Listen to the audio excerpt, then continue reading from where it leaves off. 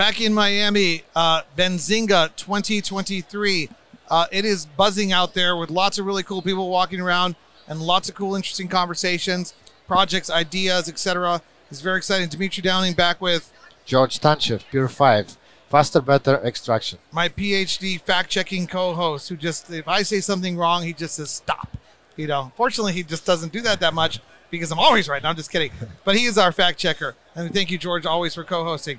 I'm here with another couple cool individuals that I've known for a while in the cannabis space who are industry experts who have a really cool new project that we're going to get to. But first, we're going to introduce you to them so you can know a little bit about who they are, their journey into, through, and where they're at now in cannabis. And then we'll save the new project for after we get to introduce you guys to the audience out there. So, Sarah, we'll start with you. Thank you, Dimitri. And it's always fun to run into you all around the world and see where we'll overlap. I love people, you know, and they do such interesting things. And you've got a huge cannabis background. Where should we start? Like, we should start in 2016. 2016. The eve of legalization in California when the voters were looking to... You set that up well. Prop 64. On the eve of cannabis legalization. It was really like that. We knew that a whole new era was coming. And my first entree into the cannabis industry in a formal way was I ran a ballot initiative for a county in Northern California to try to bring our local regulations into alignment with the state. And ever since, I've been on this roller coaster ride of legalization with front row seats on how it has worked to roll out legalization and how it hasn't worked, honestly, in California. I did a lion's share of my work in Northern California, working with industry associations, businesses, private clients, to move legalization forward and then to try to fix it. So for almost a decade, I've been doing that work and now have expanded through my firm, Golden State Public Affairs, to work in other counties, other states, and other countries around the world so that we can hopefully learn from the mistakes we've made and do better. Are you guys still based out of Northern California? Yes. When I'm home, I like to say I'm based out of the airplane. That is the hub. I mean, everywhere I go around the world, it's just as soon as California, Northern California, products, manufactured flower, et cetera, can get out to the rest of the world, ideas, it's just going to be incredible. There's such a demand out there. Just coming back from Spanibus and seeing that again and again. So, okay, so you Golden State Public Affairs. What does Golden State Public Affairs do? That's your current business. Mm-hmm. Let's save the big project.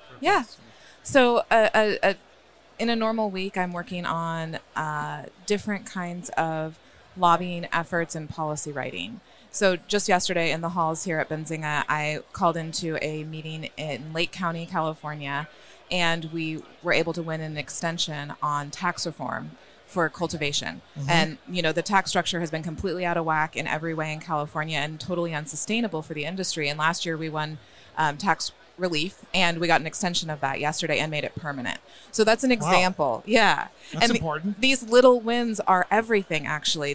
We're still, you know, a hugely important, Northern California is a huge important growing region and manufacturing region, and being able to stabilize that industry and help it survive through the volatility in the market is critical. So tax reform win, and next I'll be working on some regulations for a few other countries that I'm helping with. Are you thinking about going to the NCA lobby days, May 16th through 18th? We just had Aaron Smith on, and I was just remembering how we were talking about it because it's like an important day. A few hundred industry professionals get out there together and stuff. But it seems like you were the perfect thing for you. You know, so I was on a rooftop in Berlin last summer, and I had an important moment where I said, you know, I don't really focus a lot on federal policy. Right. My focus is mostly states and local in the U.S. And someone said, don't forget about how important it is at the federal level. And I never forget that, right? But I haven't personally put my effort towards it. And my experience has been so valuable on the ground in the states and the counties and cities where I've worked that I think it's time I probably show up in D.C. Yeah, you know, it is beyond me. I think the federal government is beyond any of us, but you got to get in there and do your part, I guess, you know. It's a really difficult challenge. It's a challenge. It's much more, things are much more realistic and happening. You can touch people at the county, city, state level, but then DC is just, I don't know. I'm just going to go and see what I can learn. You know, somebody wants to hear my opinion, whatever, you know, we'll see what happens. So excellent. So that's a great, you know, you're one of the OGs in the industry. You know your way around. What were you doing before the eve of 2016? I was doing communications work, and that's why I got invited by someone in the industry to run the ballot initiative because Okay. they needed somebody who had professional experience with communications and was well respected and well integrated into the community, who wasn't afraid to walk into any boardroom and say, let's talk about cannabis. And so from the very beginning, I saw myself as a bridge between the industry and the community more broadly, the electeds. And I didn't have to be afraid of my kids being taken away from me or what was in my backyard. Right. And I saw that early on, that's where we were at. That's where still a lot of the world is at, where it's not really safe to be on the front lines of legalization efforts. And I actually found that to be a calling, and I got really, really turned on by the policy work because I saw we could change policy, we could change reality, and we could change what business was possible. I don't even talk to prohibitionists anymore. I just don't bother. I came from a very conservative prosecutor background, and it just totally changed. Mostly, let's focus on Jason. So, I drift into these stories. Jason, and then I was gonna say, how'd you meet Jason? But we're gonna go, Jason, how'd you meet Sarah? Yeah. So let's talk about you, Jason. How'd you get into cannabis? And then we're gonna get to culture. So I've been in cannabis a long time, 14 years now. Started in the state of Montana in 2009 under the medical marijuana program that was legalized by voters. I built that business from a $3,000 personal investment into 5 stores, 2 big cultivations, and the largest grossing medical cannabis operation in the state of Montana from 2009 until I got raided by the feds in November 2011. Beyond that, I got indicted by the federal government January 2012. Pound that out. Yeah, that following year, they or a few months later, they indicted me on 3 counts. And I elected to go to trial because I wasn't doing anything wrong. Yeah. I was following state and city guidelines to the T, fully licensed in every city where we had stores. So I felt good that I needed to kind of stand on my position as a licensed Montanan at that time. Yeah. Because this issue wasn't, in my opinion, wasn't between me and the federal government. That was between the state of Montana and the federal government. So I elected to go to trial. I beat them on 1 of the 3 counts. Nice. I lost on 2. I was sentenced to a prison term in federal prison. Oh, I'm sorry. After losing on 2 of the counts, which we stood up and said, hey, yes, we did this. By definition of federal law, we grew and distributed medical marijuana. Yeah. But under the notion of, different legal terms and entrapment and things like that, we didn't feel that the fight was between Jason Washington and the United States of America. But that's what it turned and you had out to serve time. I was giving you a pound because an indictment and breaking the rules is like a badge of honor in this industry. Yeah. But I'm sorry, it does suck that you have to do time. Yeah. How much time did you do? So I was found guilty of 2 counts that carried 5-year mandatory minimum. So by definition, federal definition, I should have done 10 years. Right. My judge downward departed and gave me a year on each count due to the fact that this was not a clandestine drug operation. And so then that sentence was appealed to the 9th Circuit. So I was initially given 2 years. Right. That sentence was appealed to the 9th Circuit Court of Appeals. They agreed with the prosecution in that I should have got 10. But I was sent back for resentencing in front of my district judge. Yeah. That judge was so upset that the initial ruling was appealed, or the initial sentence was appealed. Right. He reduced my sentence from 24 down to 21 months and basically said that was enough. At the time, I had a 4-year probation tail. I went back to the University of Montana, finished my 2nd degree, brought 17 months on probation, and then he sent me home. We had a lot of Montana guys when that was happening in 2010, 11, 12. Yeah. Come down to Arizona. You did. And that's absolutely. So you came at 2017. You got back into the business. Yeah, 2017. I moved back to California. A good friend of mine, Matthew Morgan, who also was a Montana. Matt Morgan, another Montana guy. Yeah. There's dozens of them in Arizona. Yeah. He moved down to Arizona and started Bloom dispensaries there, and then he was leaving Bloom, and we moved over. Prior to that, he left Bloom, went to Reef, and then he was leaving Reef, and we went over and started the Ignite Cannabis Company. And we were there for a short period of time before kind of value set didn't align, and we transitioned out, and that was the birth of Kulture and where I stand today. So you work with Ignite as well. Yeah, we're the founders on that. Wow. Yeah. You were like a legend, man. Man, we're moving around quite a bit. Ignite has kicked ass. Are you still friends with Matt Morgan? Yeah, great friends. He lives here in Miami now. I saw him 2 nights ago. Oh, wow. Tell him I said hi. I will. There was all these guys, and I mentioned his name. I'm sorry about that. But there's all these guys that came through Montana, came down from Montana down to Arizona, to run. Montana was ahead. Yeah. And, we were fully state legal at the time, so it was a good training ground. Those guys, look, not taking anything away from Badati and those guys, whatever, they went on to build big companies, and they made a lot of money. But unfortunately, I took the fall on that deal. Yeah, and I remember Matt Morgan. He did pretty well with Bloom. Then he moved on to other things, and he's such a good guy. He was I want to say sweetheart, but he's like a gentle soul that like really tough. Yeah. I've always liked him. Yeah, fitness is a passion, for him. So, but yeah, he's a good dude all around. One of my best friends. And that's great. Well, tell him I said hi. And now your focus is on. And how did you guys meet? How did you meet her? I met Sarah in Berlin, and actually last year. Yeah. Okay. Yeah, last year. Yep. And actually, from a discussion we had at that ICBC conference in Berlin, this Denver project that we're working on now was birthed just from the commonality that in a position that we saw in the industry for what's next in the cannabis space. Right. Kind of the 1.0 box dispensary thing had kind of been played out, or from our perspective, it's kind of played out, and not really the next step in the evolution of the industry and how to normalize cannabis and just allow cannabis to kind of fold into the normal things we do in life, instead of being this like seedy undercover, still walking in, putting your hood on because you don't want people to see you going into a box dispensary. Yeah. And so Kulture as a standalone piece is just a full service cannabis agency where we specialize in providing operational expertise for license holders in emerging markets. Right. And so that's why I was there in Berlin and happened to meet Sarah at that time. And since then, we've been connected at the hip. That's an incredible story. And I love the fact, and I'm really sorry that you had to do time. Sure. Because that really does I'll tell suck. you this, man. At this point, look, I'm not sorry about it. It was something that I had to go through, and it was something that was, for whatever reason, was meant for me to experience.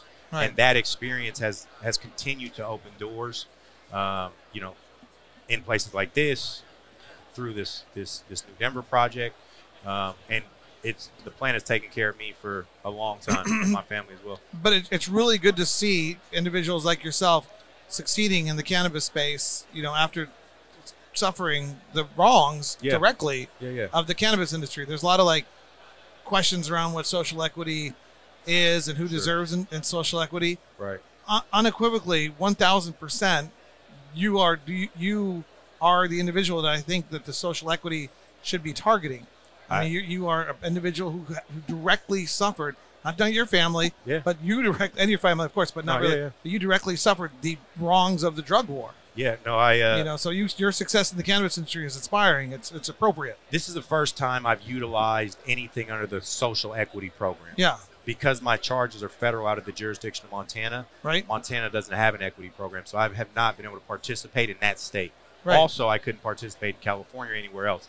That was the reason the agency model took place, because we've operated assets and facilities in 7 states across the U.S. But until Denver came out with this program, which allowed other people to apply with charges from outside of Colorado, this is now the first time I've been able to participate in a license of my That's my good own. for the Colorado people. Yeah. Are you responsible for that? Yeah. Well, my whole career Did you change the law in Colorado? I didn't. Somebody else change did. Well, that but one. could have been. My whole career has been at the intersection of policy and business. Yeah. And I'm usually trying to change policy to enable business. And I've seen a lot of businesses make bad decisions at that juncture. And I've seen a lot of people spend/waste a lot of money. And, you've seen cannabis not benefit who ending the war on drugs was supposed to benefit. Yeah. Right. And when I met Jason and heard his story, I found it very compelling, Right. that he wasn't able to operate an asset under his own name. And he was one of the pioneers in the industry. And so he asked me, can you help me find a place so I can operate an asset under my own name? Not on behalf of somebody else, not under a management contract, but open a brick and mortar like I had in Montana, and do this again and do this right. And so I surveyed the whole country and I looked at different social equity programs to find out where was that sweet spot of both opportunity that he could qualify for and a business model that would actually be compelling enough that we would want to build it. Right. Because we did not want just, what I call the weed in the box model 1.0, where we were really boxed into selling cannabis in a way that is totally unnatural, and it's not how we sell or consume any other product, much less any other stimulant. If you could only go to the beer store and you could only buy the beer and put it in a bag and then go and drink it in your car, like the world would be a very different place. So I looked across the country, and there were, we're now in kind of like social equity next wave, right? There were some early on social equity programs, and I would argue that many of them have failed. And now there's another wave of social equity programs that are coming out, and they're often very narrowly defined. Usually they qualify you for social equity based on your income or your prior drug charges or the neighborhood you lived in, if it was, considered an impact zone. And that's looked at by different economic indicators and different crime indicators usually. And so it's very, nuanced how you qualify. And then, of course, there's these residency requirements. And they look at, have you lived there for 10 years? And all of these criteria actually rule out a lot of people that social equity was intended to help in the first place. And then I stumbled upon what was happening in Denver. And just early on this year, they launched a new social equity hospitality license. Social equity hospitality license. That is the only of its kind in the U.S. And it's just within the city of Denver. So as a state, Colorado has made a commitment to social equity, and they actually have a process by which you can qualify to show that you are a social equity candidate. And one of those criteria is previous criminal charges. And then within the city of Denver, they have a special license type called the hospitality license that enables new business activity that we've never seen combined before. Okay. So it allows hospitality services such as food or beverage, as well as cannabis retail and cannabis consumption in the same general location. And I'm saying that very vaguely because there are some rules and restrictions about what you can sell at a certain register and how you can mix these different activities.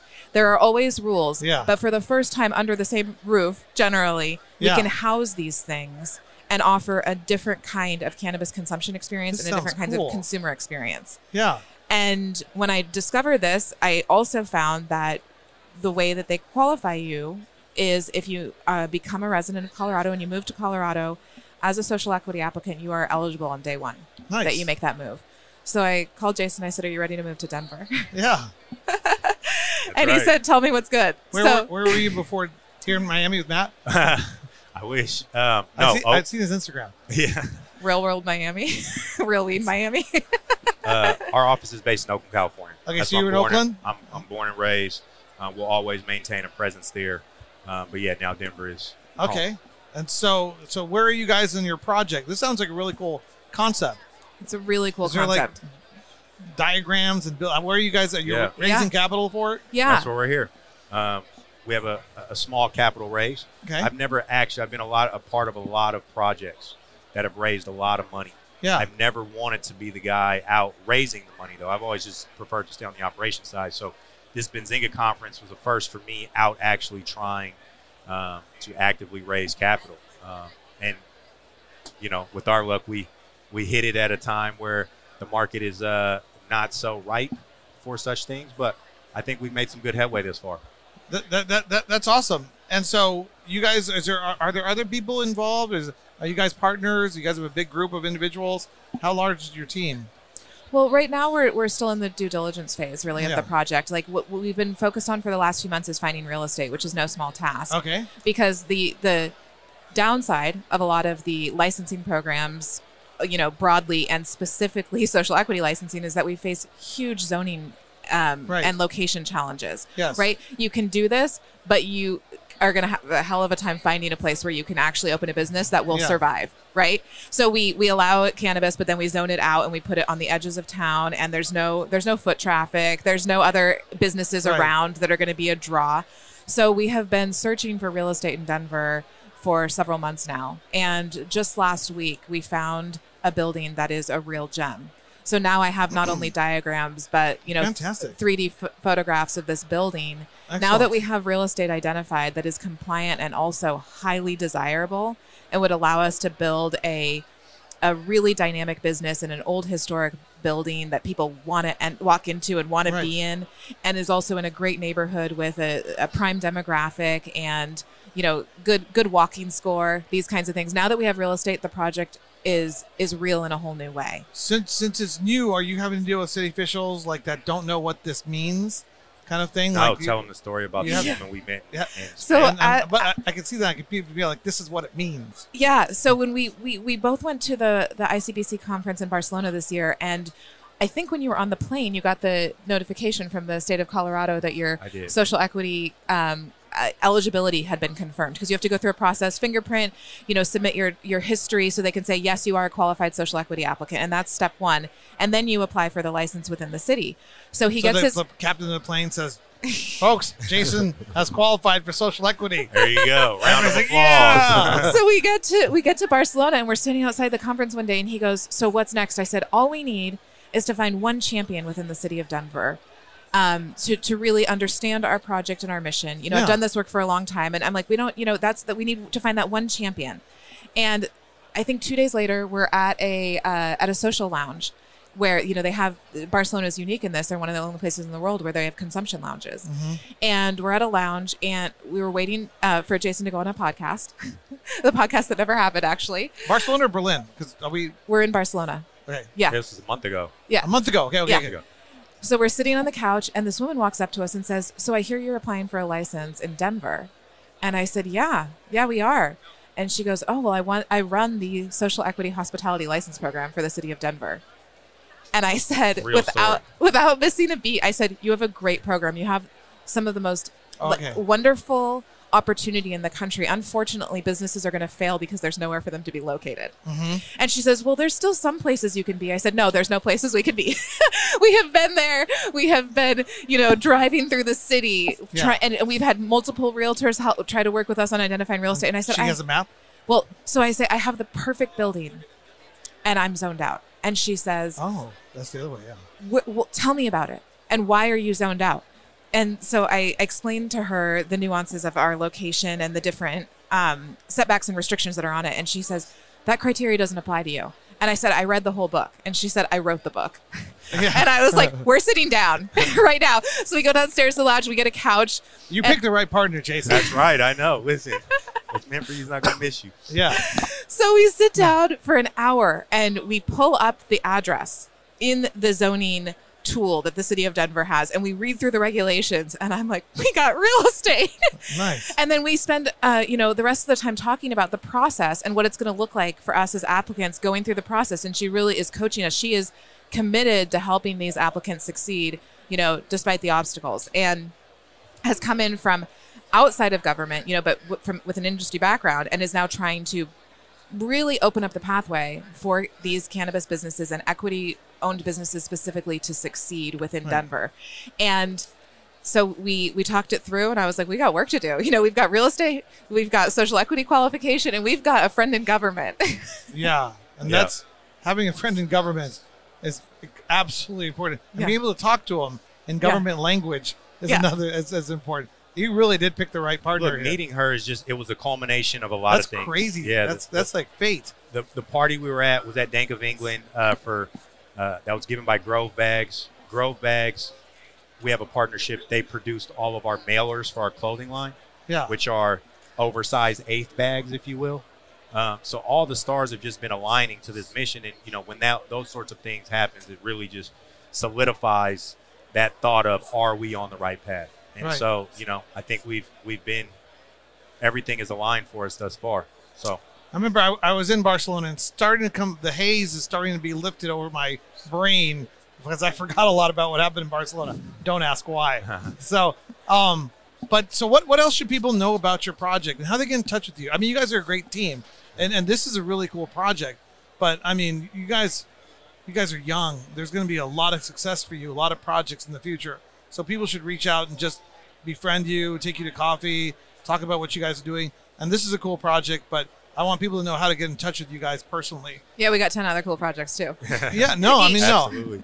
No, I mean, you're a legacy guy. You're an OG. You suffered the wrongs. Obviously, you're always also a great businessman, working with some great projects before and post what happened to you. Yeah. And then you just a tiger. You know, just forget about it. She's gonna. If I was a city official, I'd be like, just yes. Yeah. Just do it. I'll do it. Okay. Change the law. Change the law. Change the regulation. You got the interpretation. You win. So how do people get in touch with you? Best way to probably find me is either through social media channels, Instagram, Jason D. Washington, or culture.global. And that's all of our handles point to that culture.global. So they can find us there. Yeah, and you can find me on LinkedIn at Sarah Bodnar or on Instagram at Sarah E. Bodnar.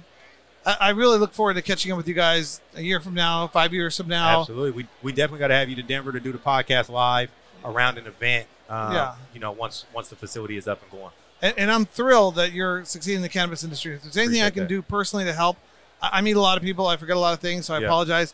But you can call me directly. Yeah. I was a prosecutor for like 10, 12 years. Okay. And I can't tell you how many times that we just, rolled through cases without thinking about the morality, the ethics. You've got a job to do. Our chief prosecutor said, focus on domestic violence, focus on financial crimes. Don't really give all the guys with marijuana probation, just get them out of here, which is good. Sure. Because he can make that call. And we just did what we did. So we were like domestic violence, jail time. Yeah. Did you use a weapon? Lots of jail time. Yeah. That's kind of like our mentality. But we don't really, it's not our job to do the ethics or morality of it. But after reflection, I kind of like, these were all the great entrepreneurs. Yeah. These were the guys that were willing to take the risks, that saw things. They're like the guys trading drugs in the Middle East during Jesus' time. These are the really cool people with a really good mindset, and they definitely deserve to be rewarded. So in my mind, social equity programs are designed exactly for people like you. Yeah. White, black, brown, poor, rich, doesn't really matter.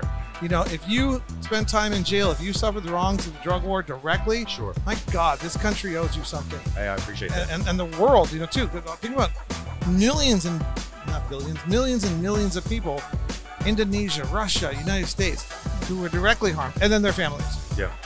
So it's been crazy. So I'm glad for your success. I look forward to your success. I look forward to following your story in the future. And you're just a tiger. I just love it. Nonstop. She's tenacious, man. I worked in government, and I'm like, okay, if she was like a defense attorney and I was like prosecuting, I'd be like, okay, what do you want? What do you want? She's good. You just get your way. Yeah. All right. Well, thank you for being on Meet Unshackled, Yeah, and we look forward to your success. Appreciate it. Thanks, guys.